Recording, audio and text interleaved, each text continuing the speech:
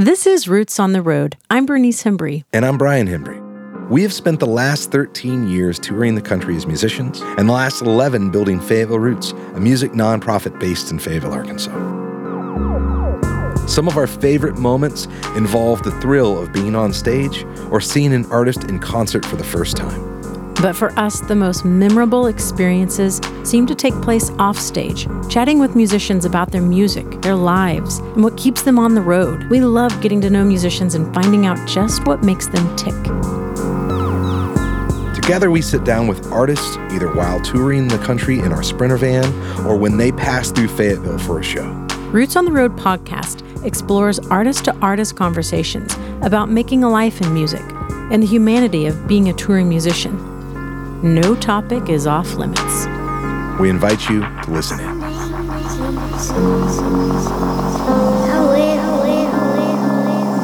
This is Roots on the Road podcast, Season 1, Episode 1. Produced and edited by Josue Garcia. Hey Bernice, where are we this week? 30A, a festival that spans the Gulf beaches of Florida.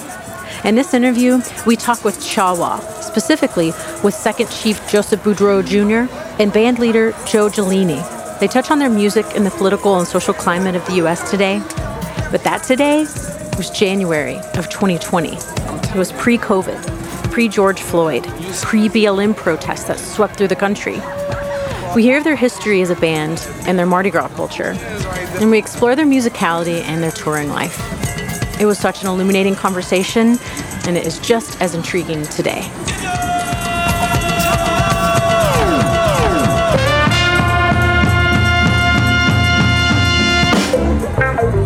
New Orleans brass band meets Mardi Gras Indian outfit Chawa radiates the energy of the city's street culture.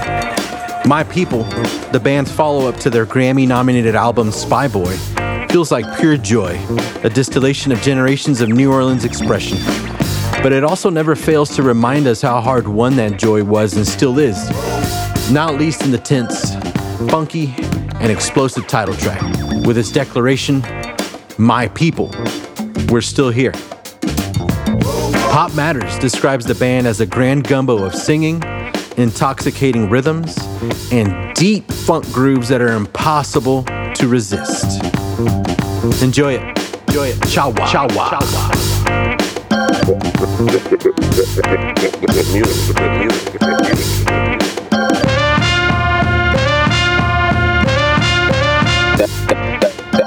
That's why, music is so universal, because you can love this and that, and it's still, it's good music, good music, good music.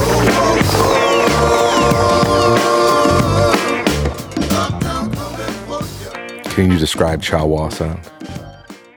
Something that's energetic, it's something that's going to make you dance, it's going to make you move, but it's also going to make you think about, each song, you think about the Bow Down song, when we sing those lyrics in that song, it kind of puts you in the spirit he was in when he started writing it, looking at that and seeing how that makes you feel, so it brings you to New Orleans. It puts you in the mind of a spectator watching two Indians battle, but musically it still keeps you on the dance floor, keep you moving while you're having that experience, When I opened up my soul, it ain't nothing you can do. And when I opened up my wings, it's gonna make the people scream. And when I opened up my soul, it ain't nothing you can do. Bow down to a feeling.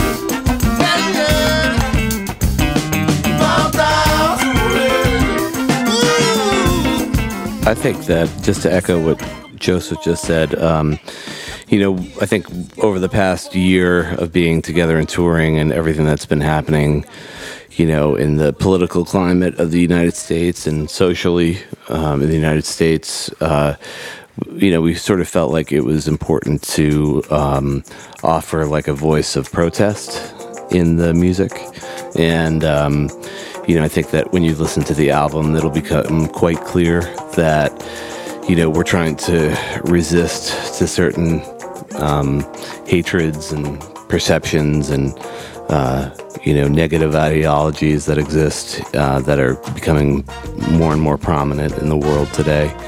And, I feel like it's not necessarily going to slap you in the face with it, but I think there's enough nuance in there that if you pay attention and you listen to the lyrics, you're going to understand what the concept is. Rich people living in paradise. Poor people under the bridge at night. Oh yeah. Most people know what it takes to survive. But my people know how to do it and thrive. Oh yeah. My people, we've been left behind before. My people, devil's knocking on your door. My people said so many had to go. My people, we still here, and one day we gon' all be insane. When you talk about this traditional Mardi Gras Indian folk music, Joseph, I understand you kind of have history in that. Your family's been involved for a long time. Can you tell us a little bit about that? Well, that tradition and culture goes back in my family, generations past. My grandfather was an Indian. My dad is the oldest living masculine Indian right now. He's also one of the pioneers of the type of music that we trying to bring back to the forefront. He and Mr. Bull Dallas Sr., they both took our traditional music and they put a band behind it. And from that point, they toured all over the world and they let everyone hear what the type of music that we're making in New Orleans. And people kind of gravitated towards it, and it kind of just spun out and became its own thing now. And we just trying to take that same music and that same vibe and just add our twist to it and continue to bring it around the world.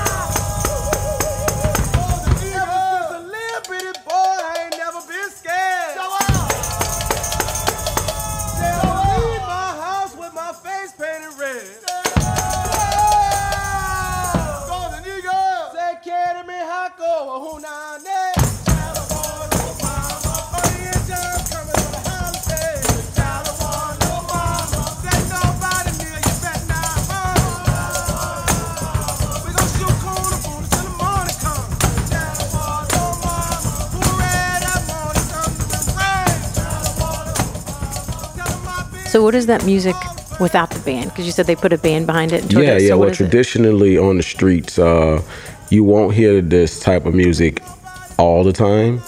Back then, you would only hear this music on the streets, in the back streets of the neighborhoods, on Mardi Gras Day. Something you would hear it on St. Joseph's Night. And at a particular part of the year, you may hear this music in what we call Indian practice.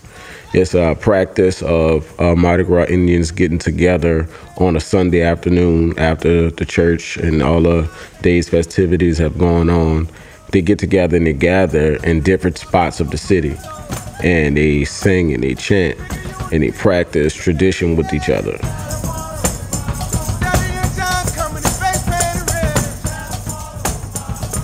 At one point, it was just a neighborhood thing, and that's where my dad and Bo Dallas, their music was discovered, and they put the band together from that point, and the rest is history. Yeah. And Joe, how did you come across? How did you find Mardi Gras Indian music? Well, I actually got a chance. At this point, it was over 10 years ago. I got a chance to start playing with Joseph's dad, who is Monk Boudreaux, big chief of the Golden Eagles. And, I just went back and checked out all the music from the Wild Magnolias and from Monk's recordings and the traditional stuff, and really just tried to grab everything I could, the Wild Tchoupitoulas albums, and I just went and just really dove in because it was it just felt like lightning in a bottle. Yeah. You know, and I just was obsessed with it, and I love the culture with the sewing and the suits and the majesty of the beadwork and the music and the percussion element for me was something that was infectious because, you know, just the tambourines and the cabals, you know, just has this intense syncopation. And actually, while I was in school at Berkeley in Boston, I got a chance to meet and spend some time with Idris Muhammad, who's one of the classic New Orleans drummers, who was on, you know, all these essential recordings from New Orleans R&B and jazz. And he told me about the Mardi Gras Indians and how he was playing these patterns, these tambourine and cowbell patterns on the snare drum. And, you know, he was like, you got to get to New Orleans. And then that sort of started my obsession. Yeah. Yeah. Where were you before that as a drummer? What was your emphasis or focus or guide?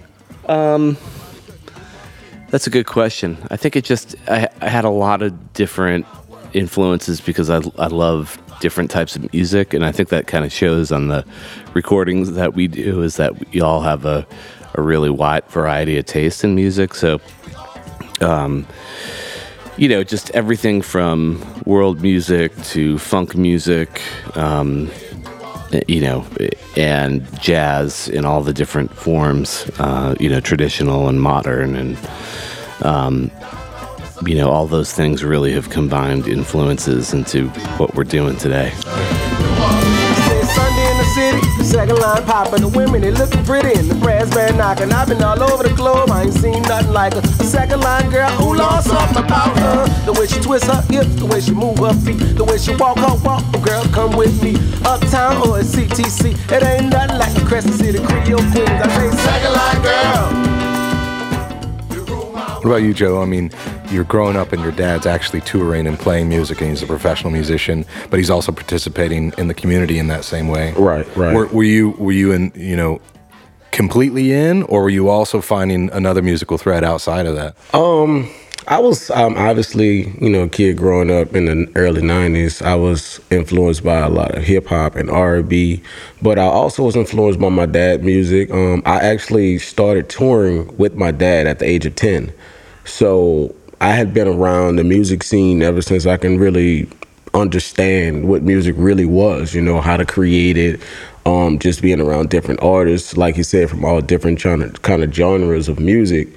And you can see how an artist from this particular lane and an artist from this particular lane can get together and create something, you know, that's special. And that's why, you know, music is so universal, because you can love this and that, and it's still, you know, it's good music, you know. What's the modern part? What modern elements? You talked about adding a new twist. What do you feel like you add as a vocalist? Well, like we were just talking about off air, you know, our new album is gonna contain things that our old album didn't. So I believe that's us adding different, you know, elements to our music, different experiences.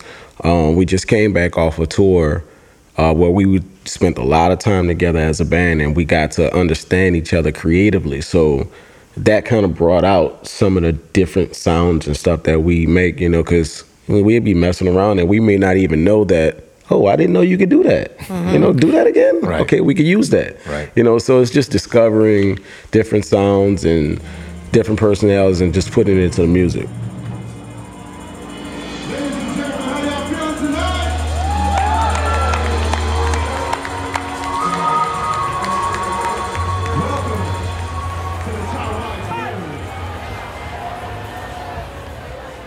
Just after this interview, Bernice and I left 30A Festival on our way to Chawa's hometown, New Orleans. Chawa was on that same road home. Folks from all over the world were converging in NOLA for the International Folk Alliance. I captured this audio with a handheld recorder in a crowded venue downtown. When I hear it, I see that moment in time so clearly. Chawa was getting ready to throw down, getting ready to preview the songs from their yet-to-be-released record. This was Chawa's moment. COVID wasn't even a whisper. Mardi Gras 2020 happened a month later, but it was one of the last large-scale events before shutdown. Mardi Gras 2021 was canceled. I was there thinking about Chawa playing the Fayetteville Roots Festival in August 2020. Fayetteville Roots Festival 2020 was canceled. That possibility was not on my mind. COVID would also impact the release of Chawa's record, My People, the one we talk about in this interview. My People was just released April 2021. The Fayetteville Roots Festival will be back in August 2021, and Chawa will be there performing on the main stage on Saturday night. As the world starts to find a footing coming out of COVID, I can't help but think about how grateful I am to hear this audio. Music has always marked time for me. An album or a song takes me back. I'm sure you can identify. This audio for me is so much more powerful. It embodies the immeasurable loss of 2020.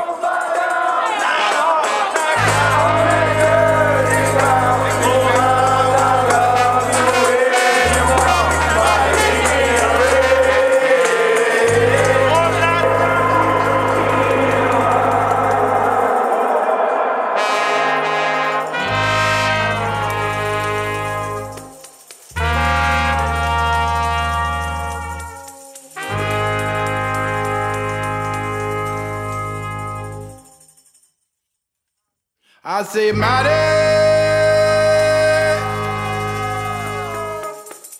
Cootie got fire. Yeah,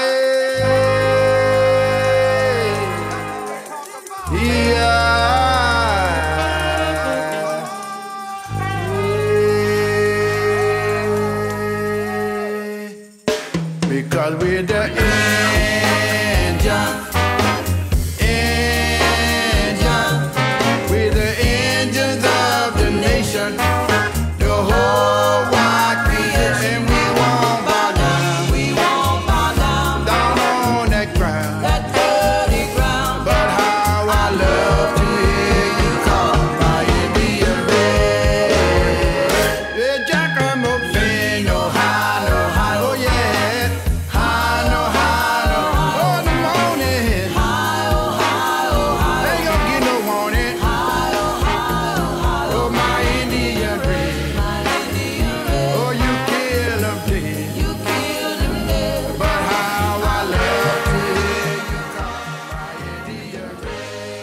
We should say here that your last record was nominated for a Grammy for Best Regional Roots Record.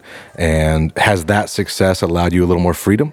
You know, are you gaining a wider chance to, you know, be in the studio for a little bit longer time to take that exploration? I would definitely say yes. You know, we're really humbled that we got that honor and attention. And you know, I was just, you know, when I heard the news, it was funny. Our manager called me, and he was like, "Joe, I bet you're wondering, you know, saying to yourself right now, why is Charles calling me at 7:30 in the morning?" And I said, "Yeah, why are you calling at 7:30 in the morning?" He said, "Because Chawa just got nominated for a Grammy."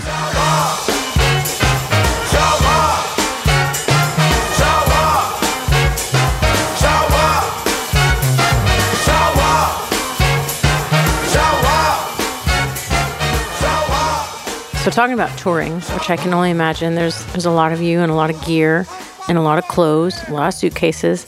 But I'm wondering about the suit. When packing the suits, like how are you doing that when you go to New Zealand? It has to be built a certain way in order to be packed in a suitcase. And I have to credit my dad for that ability. He has taught me how to construct a suit to where it's pliable and I can move around in it. And like I said, just watching him do it for years and years and just learning how to do it, so now I'm able to do it. And you get stopped by customs a lot. I can tell you that much. I can only imagine. They're like, "Sir, step to the side." Yeah, and when they look at it, they don't know what they're looking at a lot of times. They just shocked and wild, and then they tell you, okay, you ain't got any bombs, you can go, you know. But you just have to know you're gonna get stopped. I tell you, ain't nothing like putting on that new fire suit, Mardi Gras morning. Put them boots on, put them pants, put them jackets on, that apron. You be looking, you be like, wow. So will you talk about the suits and just tell the listeners what it looks like and how it feels when you put the suits on? How it feels, the only word I can really describe it is you feel glory, you know, and that's one of the terms, you know, a lot of the older Indians use, because when you put it on, I know speaking for myself, especially on Mardi Gras Day, when you put it on, you get a sense of spirituality, you know. I feel the older Indians that came before me, you know, a lot of guys that then passed on, and I still feel them with me when I put it on, you know. Yeah. And I know that I'm carrying on a culture that's been around for over 200 years now, and I'm part of keeping that going for hopefully another 200 or 300, however long it could go. You know, I'm a part of that. So, you know, you definitely feel special when you put it on. And when I put it on the stage, it's a different type of special. Yeah. Because I'm bringing it to people who don't necessarily get a chance to see it on a regular basis, or may not even know what it is. Yeah. So I'm watching them try to take it all in all at one time, also while listening to the music and trying to take that in. So just for me to see the expressions on their face sometimes, you know, that's all it takes. The suit is constructed of what we call patches. And each individual patch, it means something different to the person that's making it. For instance, the one that I wear on stage now, the entire suit is a tribute to my father. I created that suit on the 30th year anniversary of his album release. So I felt like it was fitting for me to dedicate that to him. So I sold pretty much about 9-10 months. That's how long it takes to construct it. Did you sew it yourself? Yeah. Part of the culture, that's what makes it special. You have to do it yourself. So, you know, I spent about 10 months constructing that suit. And each piece is hand beaded, hand sewed by myself. And a lot of them are images of him from different years throughout his career. So yeah, that suit was really special, and that's why I still wear that suit on stage.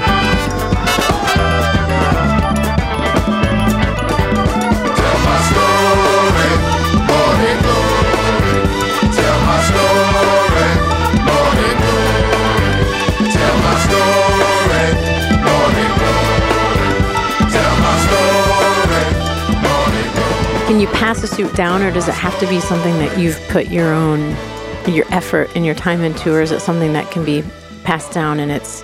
Well, in our tribe, the Golden Eagles, what we do traditionally, we have younger members of the tribe who may not particularly be there enhanced on the skills of sewing just yet, you know, because we start off, for instance, I started when I was 1 year old. So obviously I couldn't sew a suit, and I have nephews and I have nieces, and my kids actually started out at that age too. So up until they get to a certain point where they can do it themselves, traditionally the chief, which is my dad, or I'm a chief myself, so we may pass down something that we're not using anymore to one of the younger Indians to get them up to par, you know. And some people, it may take a little bit more time than others, some a little less time, you know.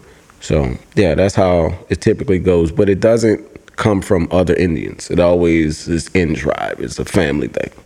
You described going out on the road with your dad starting at 10. Yeah. What were you doing? Were you participating in the music? Were you participating in any way? Or were I was on stage. You were on stage. I was doing the same thing that I'm doing right now, actually. I was backgrounding a lot, though. I wasn't leading, but I was backgrounding my dad. I had my suit on. I was, you know, brought up to perform, you know. Yeah. It was me and my dad and Bo Dollar Sr. and his son. And it kind of like was just grooming both of us to take up whenever they leave off, you know? And that's just what we've been doing. Just trying to take what they gave us and take our creativity and just bring it to where we want to go.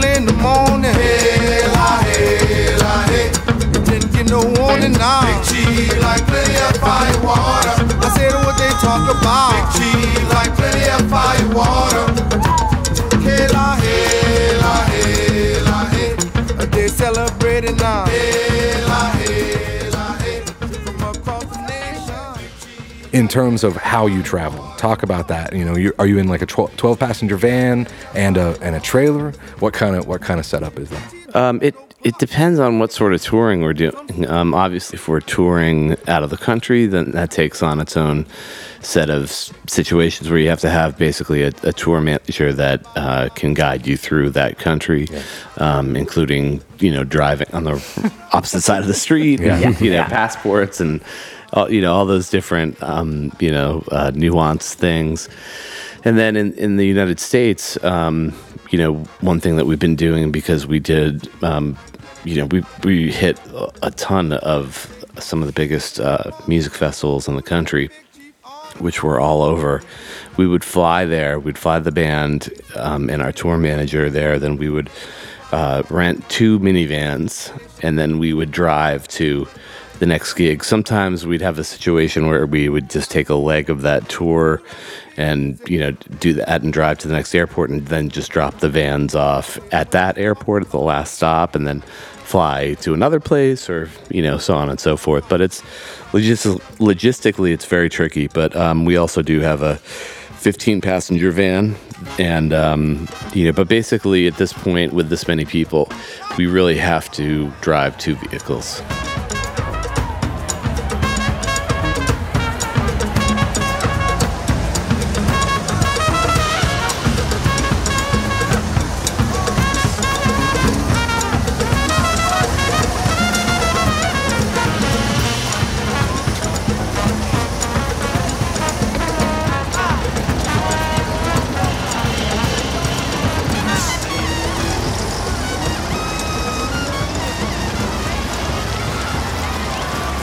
We had a thing earlier where we actually were able to tour for a week on Willie Nelson's old tour bus. Oh, wow. Yeah. I think I've seen this bus. Yeah. Is it brown? Yes, it was Does brown. it say under the driver's window, bass players make the best drivers or something like that? Yeah. I believe it does. Yeah, it's on the window or Yeah. something. Charlie Crockett came and played the Roots Fest a couple years back, and he had borrowed that bus. That's a cool bus. There's it really is. There's a mirror on the bus that that's I don't know if I can say this, but I'm going to just say it.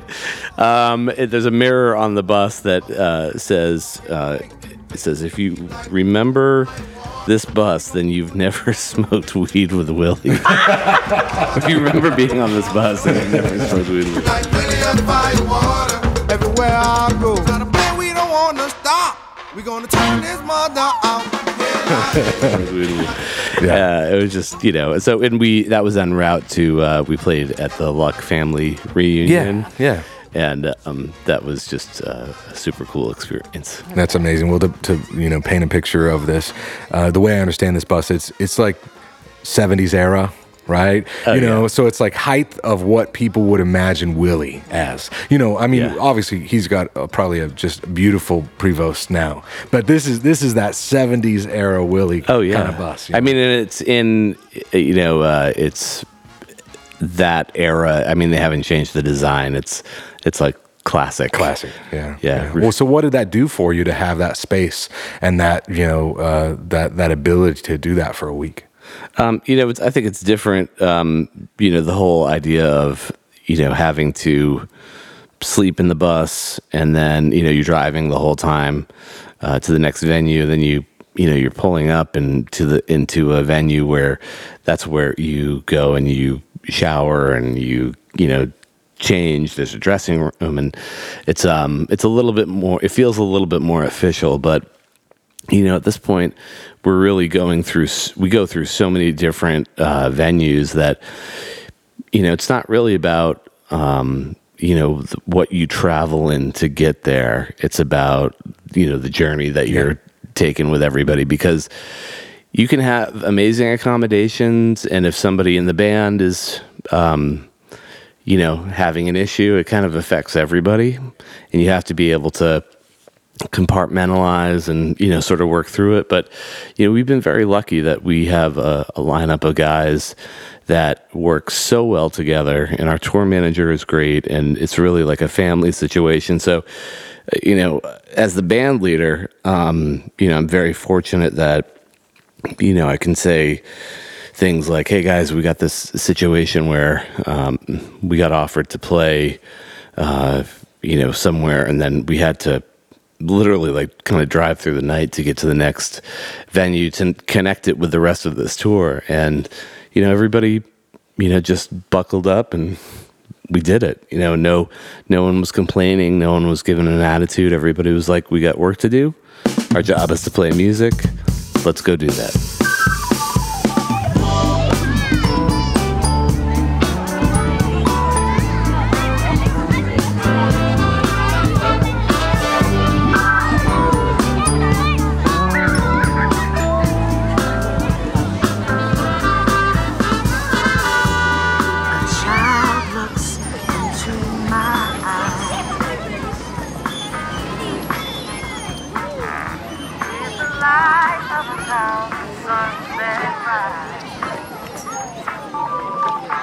So that's the road.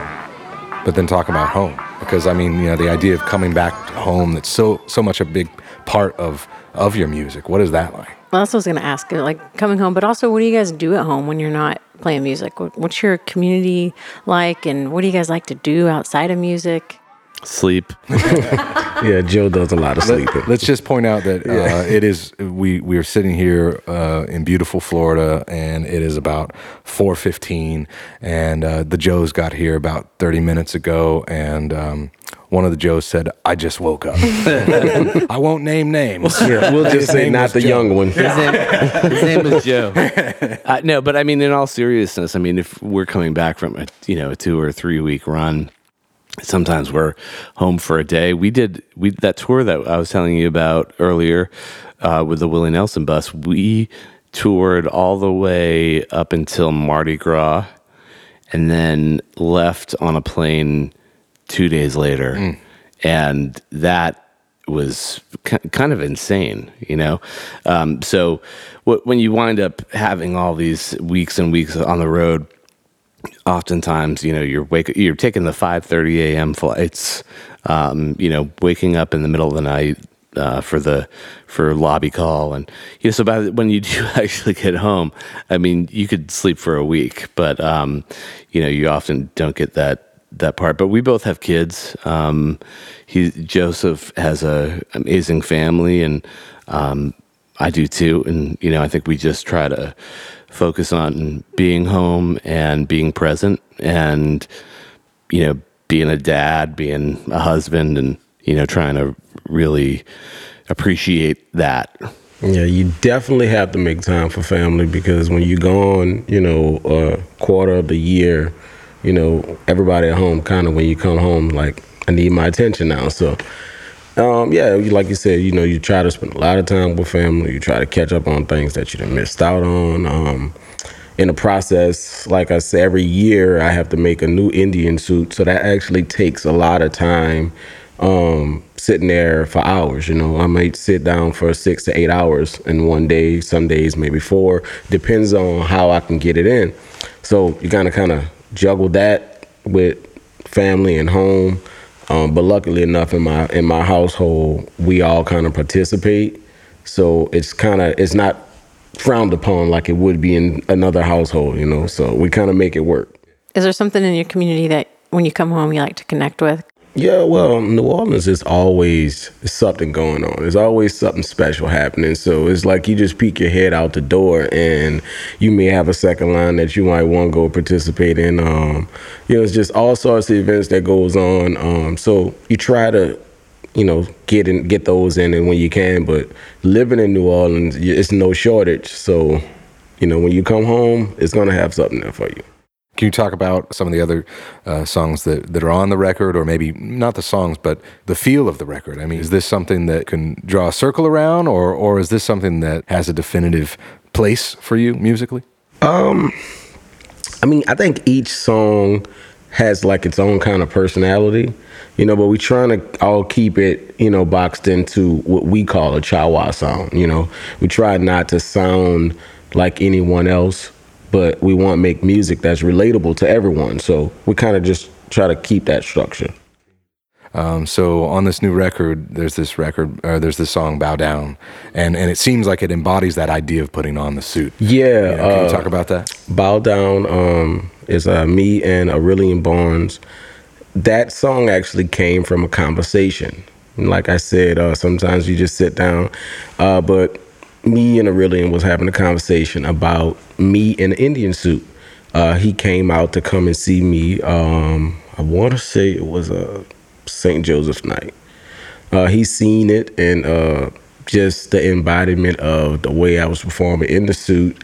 And he kind of came up with this concept. So we just worked on it and he just started building on it. And next thing you know, we have a song, and it's actually the entitled in one of the title tracks of the album, which is called My People. He's on that too.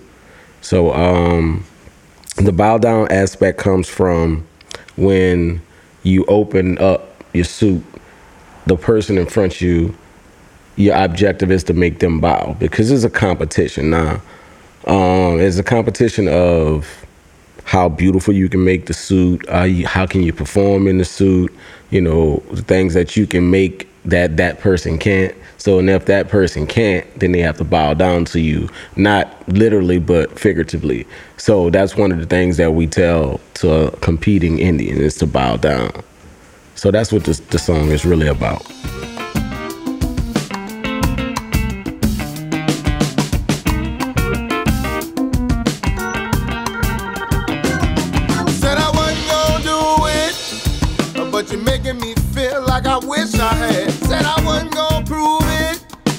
It seems even in what you were describing with respect to this being in your Indian suit and you're having this competition, then there's a moment where someone wins and you take that suit off but you go back to life. Is that a thing? It's a thing of respect. Yeah. Because even though we're competing at the end of these competitions, we both shake hands and we both respect what one another is doing. We know that we're competing for the culture. We're not competing against each other man to man. We're competing in the cultural aspect of it. So, there's respect at the end of the day.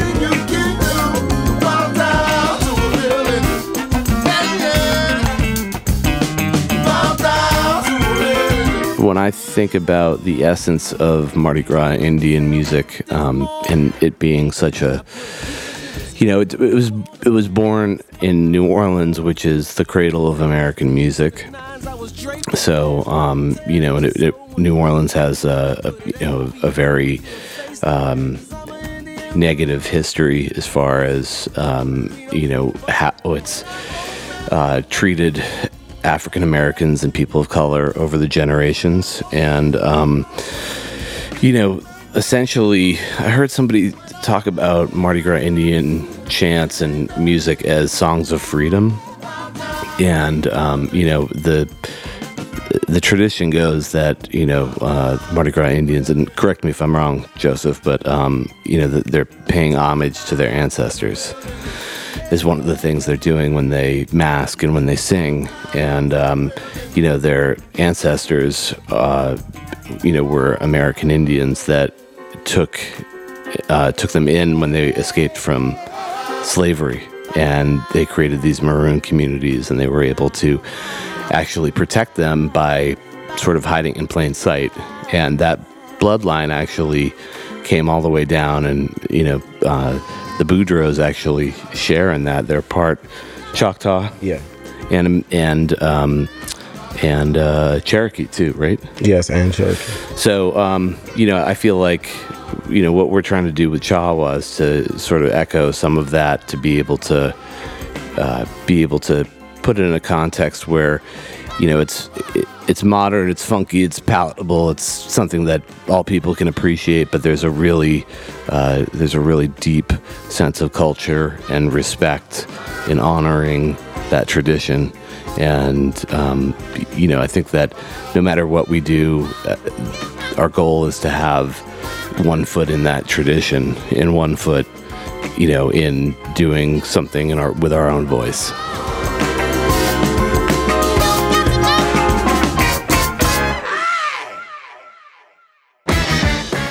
Joe, thank you so much for being with us here. Thanks for having us. Thanks for having us. Real pleasure, and we'll catch Chawa out there on the road. Yes, indeed. Find out more about Chawa at chawaband.com. CHAWA band.com. This interview was recorded on location at 30A Festival in Florida, January 2020. A big thank you to Oxford American and Sarah Lewis for partnering with us to make it happen. And a big thanks to all those hardworking folks at 30A who bring such great music to light. This episode was edited and produced by Josue Garcia at the Roots Studio in Fayetteville. This season of Roots on the Road is sponsored by Tyson Family Foundation, Tito's Vodka, Adventure Subaru, and Experience Fayetteville. Fayetteville Roots is a 501c3 organization with a mission to connect community through music and food. We produce the Fayetteville Roots Festival. Operate the Roots HQ, a historic venue on the Fayetteville Square. We foster support opportunities for musicians and for our music community. And lead year-round music and food programming in Northwest Arkansas and beyond. Learn more at FayettevilleRoots.org. Wild man.